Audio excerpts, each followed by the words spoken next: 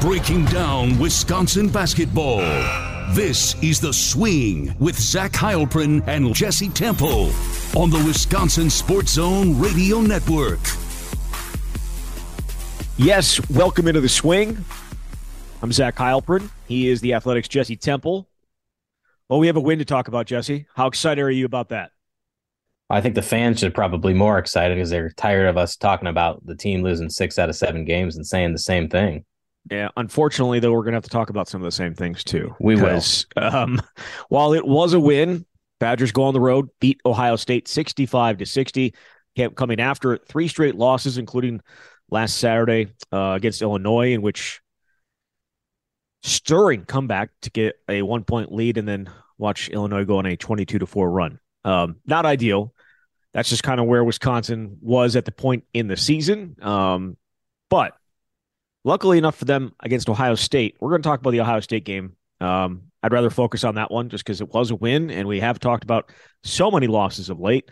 So we'll focus on the win. They went down to Columbus, 2 desperate teams. Wisconsin lost 6 of 7 coming in. Ohio State, I believe, had 1 win in their last 8 games.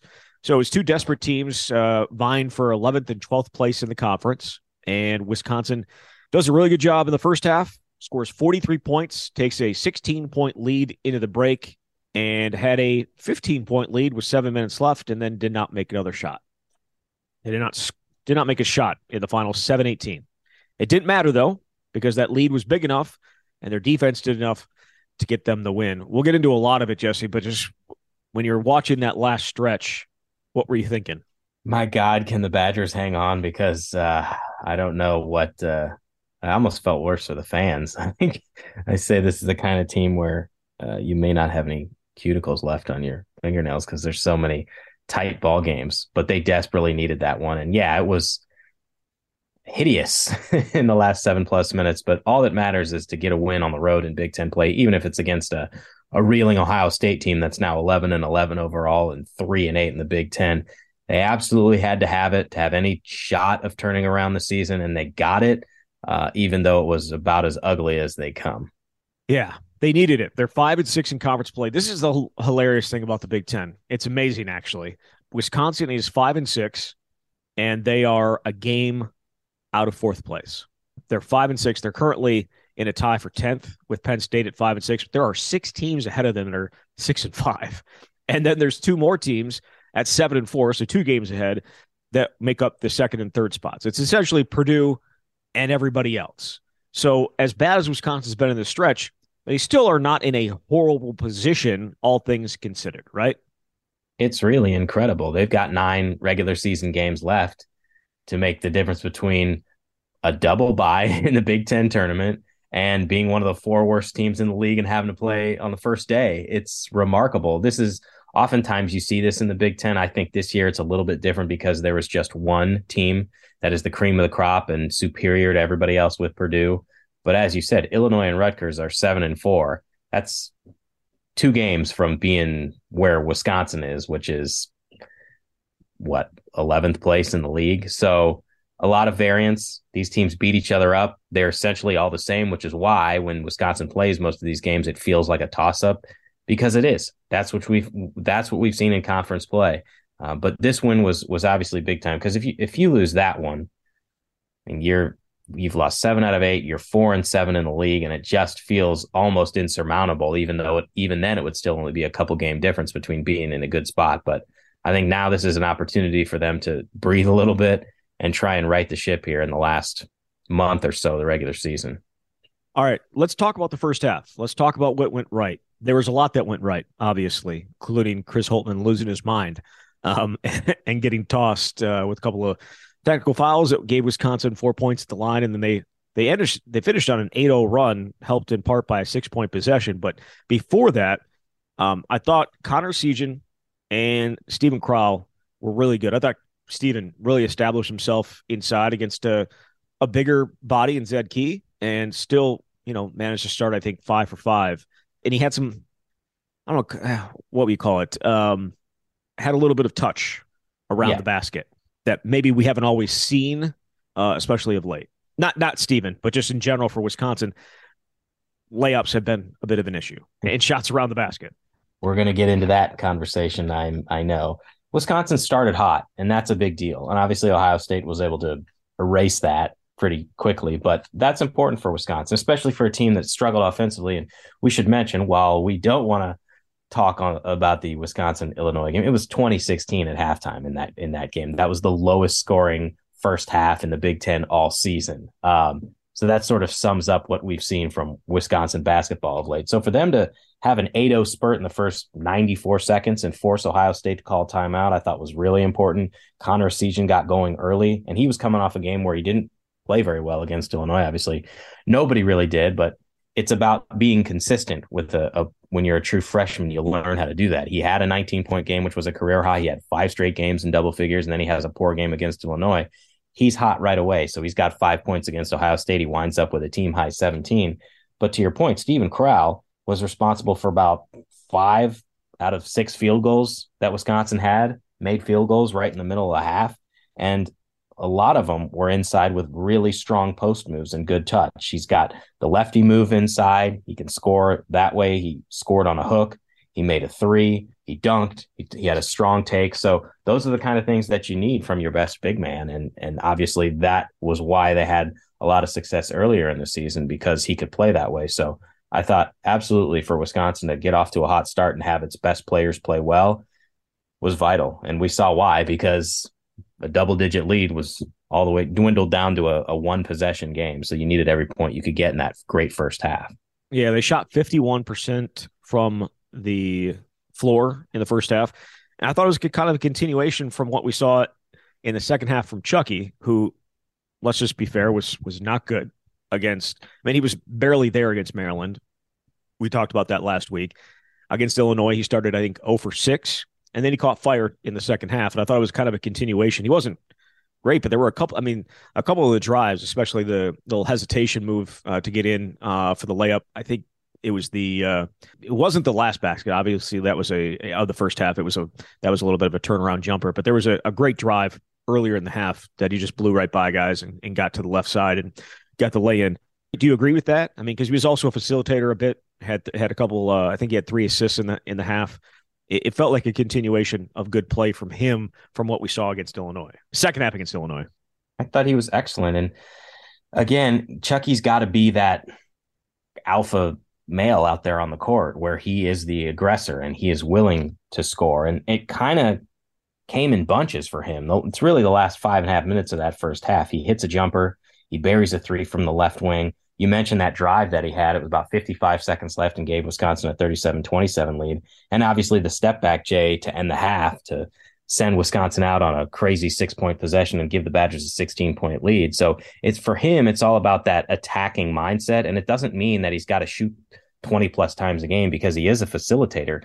But when he attacks, that obviously draws defenders and allows him to kick out to other players who can score. So that's obviously the kind of Chucky that Wisconsin needs to have success for the stretch run.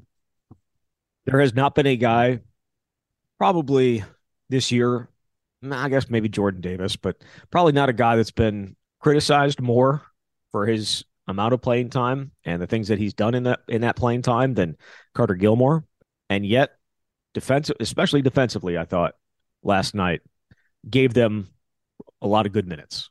He played 11 minutes in the first half, and it's not going to show up in the stat sheet a ton, right? He had 1 rebound, 1 steal in 11 minutes. Didn't take a shot, nothing like that. But I thought he was a huge benefit to them on defense, especially in the first half and in the second half too. Well, if you look, and we've talked about this before, but generally with playing rotations, when you get into the Big Ten, it gets shorter and shorter. You start out the season. You start out the season and you got, 10, 11, 12 guys. I'm going to give them all minutes and see how it shakes out. Look at the box score of this game. 1 player came off the bench from the front court, and it was Carter Gilmore, and he played 18 minutes. And so absolutely, they were vital. It's a lot of times what he does doesn't show up in the stat sheet. He's going to pass up open shots from the perimeter, but that means he's going to try to get the ball to a teammate for a better shot. And he did have a big layup and a foul in that the middle of that second half to give Wisconsin a 13-point lead. But what you need from him is good defense and knowing your role. And he did that very well against Ohio State. So it won't show up on the stat sheet in terms of production, But again, he was the only guy in the front court that came off the bench. The other minutes that you got, which were not very many off the bench, was Jordan Davis played 6 minutes and Kamari McGee played 5. And that was your entire rotation in a vital Big Ten game. I think we should talk about that in a bit. The lack of minutes there. I mean, I know it's February and you need these games at all costs. There's no doubt about that. And I think maybe you have to approach it that way. If you had a little bit better record and do you think they would approach this differently if they had a little bit better record? You mean, did they play with a little bit more desperation and therefore ride the starters more? Yes. Perhaps. Okay. But it also comes back, I think, to the confidence that you have in your key players. Sure. If Greg had more confidence in guys like Marcus Ilver or Chris Hodges, I think they'd be out there. And right now, you've got to ride the best players that you can because they're the ones that are going to be the most productive. Yeah, the only two guys that were, and I know plus minus isn't a great indicator of what's happening, but the only two guys with negative plus minuses were Jordan Davis with -1 and Kamari McGee with -6. So for whatever that's worth. But those three coming off the bench for the entire game took 2 shots, made 1. They essentially were non-existent. I mean, Jordan Davis and Kamari McGee, essentially non-existent. Carter Gilmore, as I mentioned, I thought gave them good minutes, especially on the defensive end. All right, so we get into the second half. Another good 12 minutes, right? I should say good. A solid 12 minutes. You hold a 15-point lead, so you've lost 1 point off your lead from halftime. Perfect, absolutely perfect. And then it wasn't so perfect. Connor Essegian gets a layup to go, a little putback layup, actually a really nice play by him. Gets blocked and then gets the layup back up there to give them a 62-47 lead with 7:18 left. Over the next 7:18, they go 0 for 9 from the field. That included 0 for 4 from Tyler Wall and 0 for 2 for him from the free throw line. It was, if you want to give an example offensively of how to blow a big lead, I think Wisconsin gave you a great map to how to do it. I think that's fair to say. And they had some uncharacteristic turnovers in there, too. It kind of started when Chucky got an offensive foul for extending his arm. And a couple minutes later, Connor Essegian tries to drive the baseline and pass the ball, and he turns it over. Some of these were really difficult contested shots. One of them, Tyler Wall, had to force a shot at the shot clock buzzer. But that was because Steven Crowell missed a wide open 3 off the side of the backboard. So at times, it's hard to explain how that can happen because there were some good looks and the kind of looks that were going in earlier in the game. And Ohio State took advantage. The Buckeyes deserve a lot of credit because obviously they didn't have their head coach, hadn't played very well, were very desperate and made this a game. And I would say this, Greg Gard is going to have a lot of film to show his team about what they need to do to improve. I suppose it's better to be doing that off of a win, but yeah, it was a game that was well in hand, and all of a sudden it's 62-60 after a 13-0 Ohio State run. And honestly, it was a matter of Ohio State just ran out of time. There were 30 seconds left. Really, the Buckeyes had to foul. So Chucky goes to the line, makes 2 free throws, and now it's a 64-60 game. So it's a 2-possession game with 24 seconds left, and you're in a difficult spot. If that game goes 2 more minutes, Ohio State probably wins. Fortunately for Wisconsin, it's only a 40-minute game, and they built a 15-point lead that was able to hold on. But obviously, just your fan makes you pull your hair out. Yeah. The and one opportunity for Ohio State to make it a 1-point game, I thought was obviously pretty significant. Because if it's a 62-61 game and Chucky's going to the line, I think the pressure's tilted up just a little bit. Obviously, 62-60 is not ideal, but you at minimum, you think you're going to have a 3-point lead going back down the other way. And instead it's a 4-point lead and not having to necessarily worry about them making a crazy shot or making a crazy play. And he came back down and got another one to go. Went 3 for 4 there in the final, 30 seconds of the game.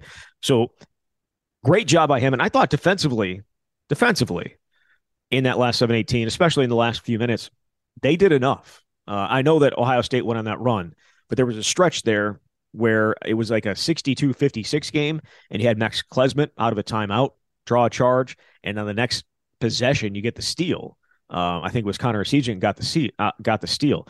So the defense, I thought, while not great when you're going on a 13-0 run, there was a stretch there when it was 62-56 that it could have gone a lot closer Because I think they got to 62-56 with about what, like 3 minutes left, 3:20 something left.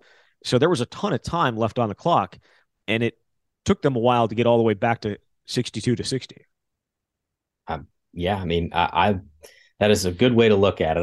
It's hard. It's hard. What do you? We have to. We have to. Well, do it that. is. I mean, Yeah, it's hard not to look at what they did on the offensive side of the ball, but I think that is a salient point that you're making, and that if Ohio State had been able to get a couple more buckets, this game turns on its head even more. And it was just kind of a logjam there for a couple minutes because neither team could score. So, yeah, I mean, that's one of the things that you'd hear Greg Gard say a lot is that to never let your offense affect your defense. And so for them to be able to get a couple critical stops in a game like this obviously made a big difference. But, man, this never should have been this close. And maybe you could argue Wisconsin never should have had a lead that big.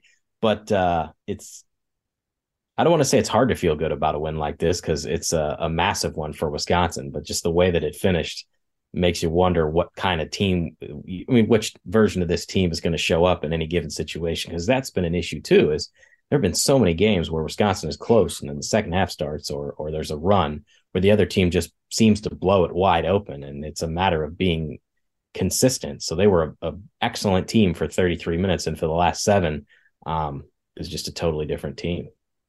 yeah. So I mentioned Tyler Wall's struggles down the stretch. Yeah. He was also the defender on a couple of the baskets that Ohio State scored, though I don't necessarily think the defense is bad. I thought they made some tough shots. But he finishes with 5 points. He was 2 for 10 for the game, 1 for 5 from the free throw line, a guy who was shooting 70% earlier this year. Definitely not in that right now. It's a team-wide issue. They're shooting 59%. I should say they shot 59%. They're shooting right around 66%, which is going into yesterday was ranked, I think, 306th in the country in free throw percentage. But just Tyler Wall's game, and I don't know how many times we've talked about it. I feel like we've talked about it a ton this year. What are the issues around the basket for him? Because I don't think people believe that he's when his pump fake. People aren't taking it. People are not respecting it whatsoever. And then he's just forcing shots up in really tough situations. Yeah, I watched this game especially closely, knowing that these were the kinds of questions that would be coming about his game. And the thing that stands out to me, and obviously I'm not a coach and I'm not with Tyler every day, but he's 6'9", 225 pounds. That's what he's listed at. And he doesn't play big. It's almost like, I feel like, this is obviously only my perspective, he plays smaller than he is because the way his game is designed, it's generally below the rim. Obviously, it's against a lot of other big postmen, but he puts himself in a situation where he's taking shots that, even though they're close to the basket, don't necessarily feel like the highest percentage of shots.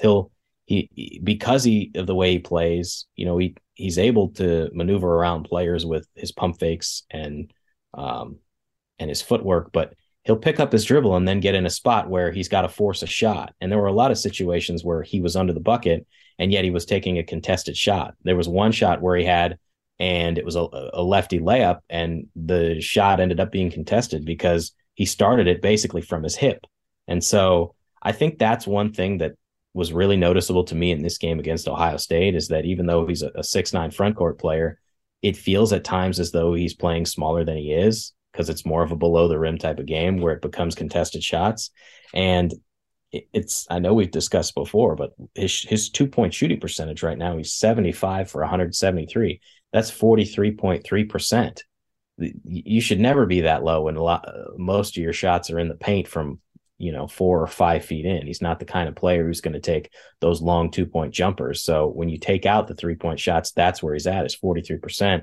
It obviously needs to be better. And so I think there are times where he just doesn't do himself any favors. But there's other times where that style of play obviously is able to work. So you kind of have to just accept what Tyler offers and hope that he'll become the type of player that he has been previously, where he's able to convert more of those. But it wasn't a good game for him all the way around. And that happens. And I'm willing to just say he had a really rough night. He's still their top scorer, one of their best players, but it's a matter of figuring out how to be more consistent in the post when you make those moves, at least in my opinion. Yeah, I would agree with that. And I would add on to that Greg Gard was asked about it after the game, and he feels like he's playing sped up, like where everything is very fast, and where he says he's trying to make up for missing 3 games on every possession. You know what I mean? Like the time that he missed, where Wisconsin, where this, let's be fair about it, this is where the slide started. When he gets injured against Minnesota, that's where the losing 6 of 7 started, and he missed the 3 games, and he hasn't been great since returning. Now, I think it's also probably fair to say that he wasn't shooting it necessarily great around the basket even before his injury, but it does feel at times he's trying to play sped up. And then the other thing he said was some of the shots late, some of those shots that he was trying to, force around the basket. Greg Gard called it the post a playmaker spot. Just because the ball's in there doesn't mean it has to go up on the basket. And it's okay to kick it out. It's okay to look for somebody else. And sometimes the clock's running down, and that's what you got to do. But I'm thinking back to it was the Penn State game where Stephen Crowl was going crazy, and the last 2 possessions offensively for Wisconsin were, Tyler Wall backing guys down. And it's not that he didn't get good looks, but sometimes there's better options than what necessarily Tyler's been getting.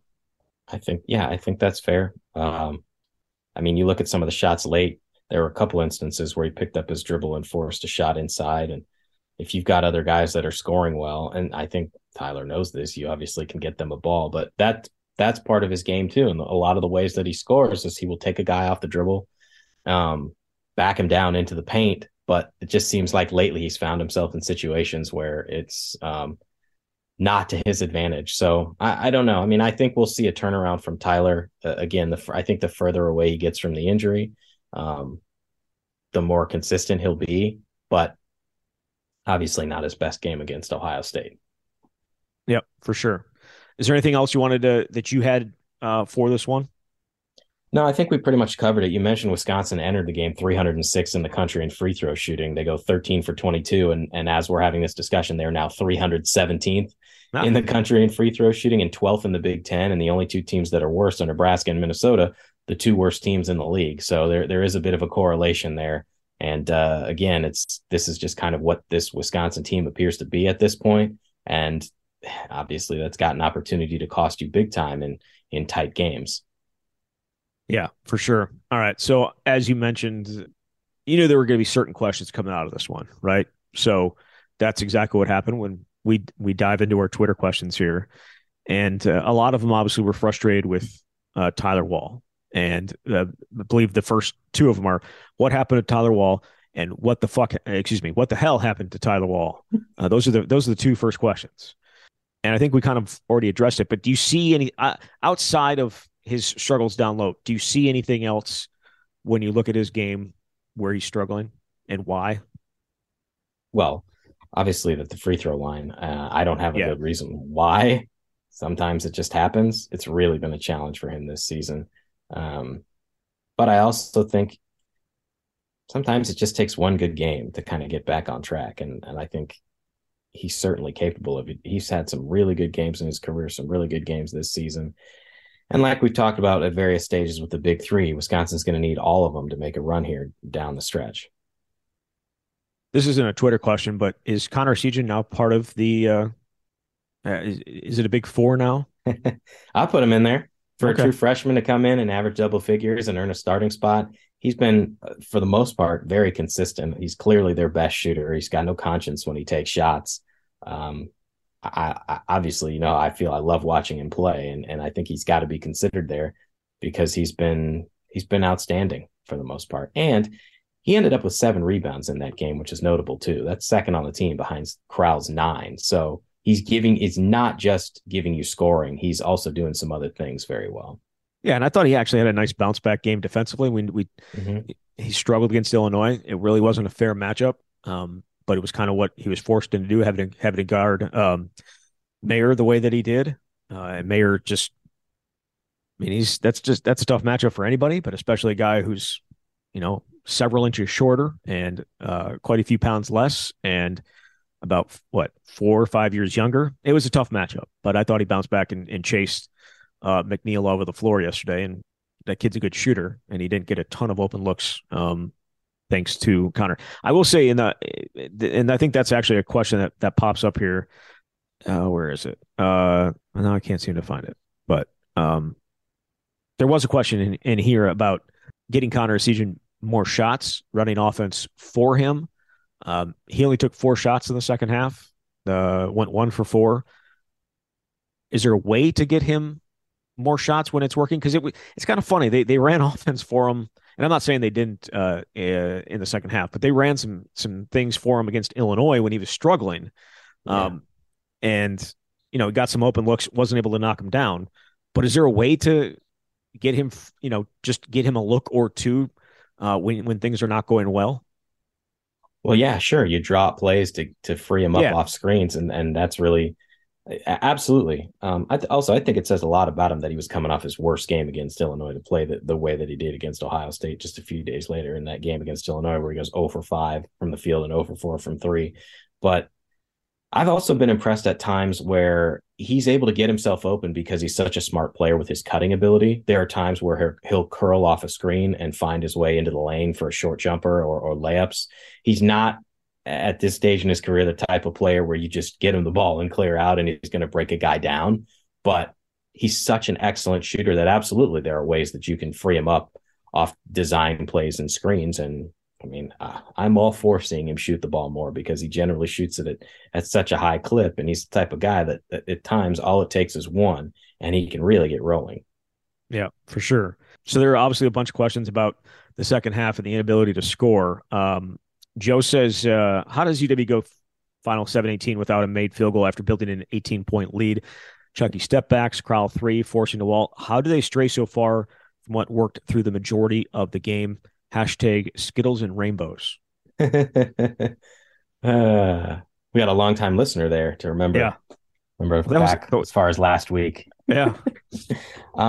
I also think there's something to be said for just tightening up in a situation as Ohio State starts scoring a little bit and the crowd gets louder and you're on the road and you're desperate for a win. But they're just mistakes that compound. Because again, some of those were contested shots, but some of them were open shots that we've seen Chucky and Steven hit countless times. Chucky had a couple step back opportunities, which obviously aren't always the easiest, but he's made so many of those over the course of his short career here. Steven, as I mentioned before, had a wide open 3 that hits the side of the backboard, and you're not helping yourself when you turn the ball over twice. As I said, Chucky had the offensive foul and Connor threw a ball away. So it just sort of compounds. I don't know that there's anything you can do to say you have to be significantly different. It's a learning experience, clearly, but some of that stuff you just got to execute because they've done it before. I feel like Wisconsin fans are kind of scarred by long droughts of not scoring. And that was kind of the question that Chris was asking. He says, why does Wisconsin consistently have these long scoring droughts? This program suffered from them for ages, it seems. I kind of feel like at times, maybe not anymore, but it used to be like them in Virginia, and we all know why. But it just felt like scoring droughts it's going to come. It's going to be. But I also feel like that's just because we watch Wisconsin all the time. And I think that there are scoring droughts everywhere, but it does feel like a Wisconsin issue quite a bit. I also feel as though when you're a low possession team and you have the ball for 28 seconds on every possession, if you miss a shot, then you go play good defense and you miss another shot, 2 minutes have passed and you've had 2 possessions and you don't have any points. So it's even more magnified. If you're a high possession team and you miss one, you're going to have far more opportunities to score. So I think that goes into it as well. But obviously this is an extreme example to go more than 7 minutes to close a game without a made field goal. And again, they were fortunate that this game didn't last 42 minutes. We've talked about the lack of depth. Ben says, are the second half slumps a symptom of fatigue from their lack of depth? Obviously, missing Klesmit and Wall for that period of time, but also not having Jacoby Neath as well. And I know, again, I don't know how many minutes he'd be playing, but he would definitely be playing minutes and would probably be the first or second guy off the bench. Well, if you're looking for potential reasons why it's been a struggle, it certainly makes sense. And this Ohio State game, all 5 starters played at least 32 minutes. And Max played 32 and the rest played either 34 or 35. That is an awful lot. And you're in the portion of the season where you basically got a game every 3 days. So Neath wasn't the type of guy, at least based on what we saw. And it's not necessarily fair because he wasn't always healthy, but who was going to give you a ton in terms of filling the stat sheet. But eating up some key minutes are obviously really important to allow your starters to rest. And so I think that's a viable reason for what we're seeing, but then it sort of becomes excuse making because a lot of starters play heavy minutes. But right now they're in a spot where I wonder what's going to change in the future, because we've seen some really interesting lineups. Again, we've seen Marcus Silver, we've seen Chris Hodges out there if somebody gets in foul trouble. We've seen Isaac Lindsay eat up some minutes in the backcourt, and he wasn't out there. So, but there's a clear drop off from your starting group to your reserves, and that's why we're seeing the Stars play so many minutes. Yeah, for sure. Our friend Ryan asks, how have Crowell and Wall regressed so much at the free throw line? We kind of talked about this last week. Steven Crowell was an 80% free throw shooter last year. Attempts obviously up, but he's sitting at 60% right now. Tyler Wall shot 70% last year, was actually at 70 much of this year, but is now sitting at 61.5%. I don't know if I always have a great answer for this. I mean, Steven's minutes have gone up. I think there's something to be said for that if you're going to talk about fatigue or how much you're asked to do. Even last year, I think Crowell played about 25.4 minutes per game, even though he started every game, and now he's playing about 31 minutes a game. So I think those minutes can tend to add up.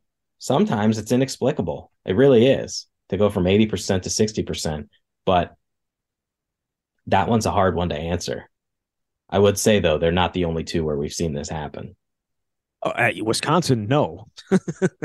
And I shouldn't even say at Wisconsin.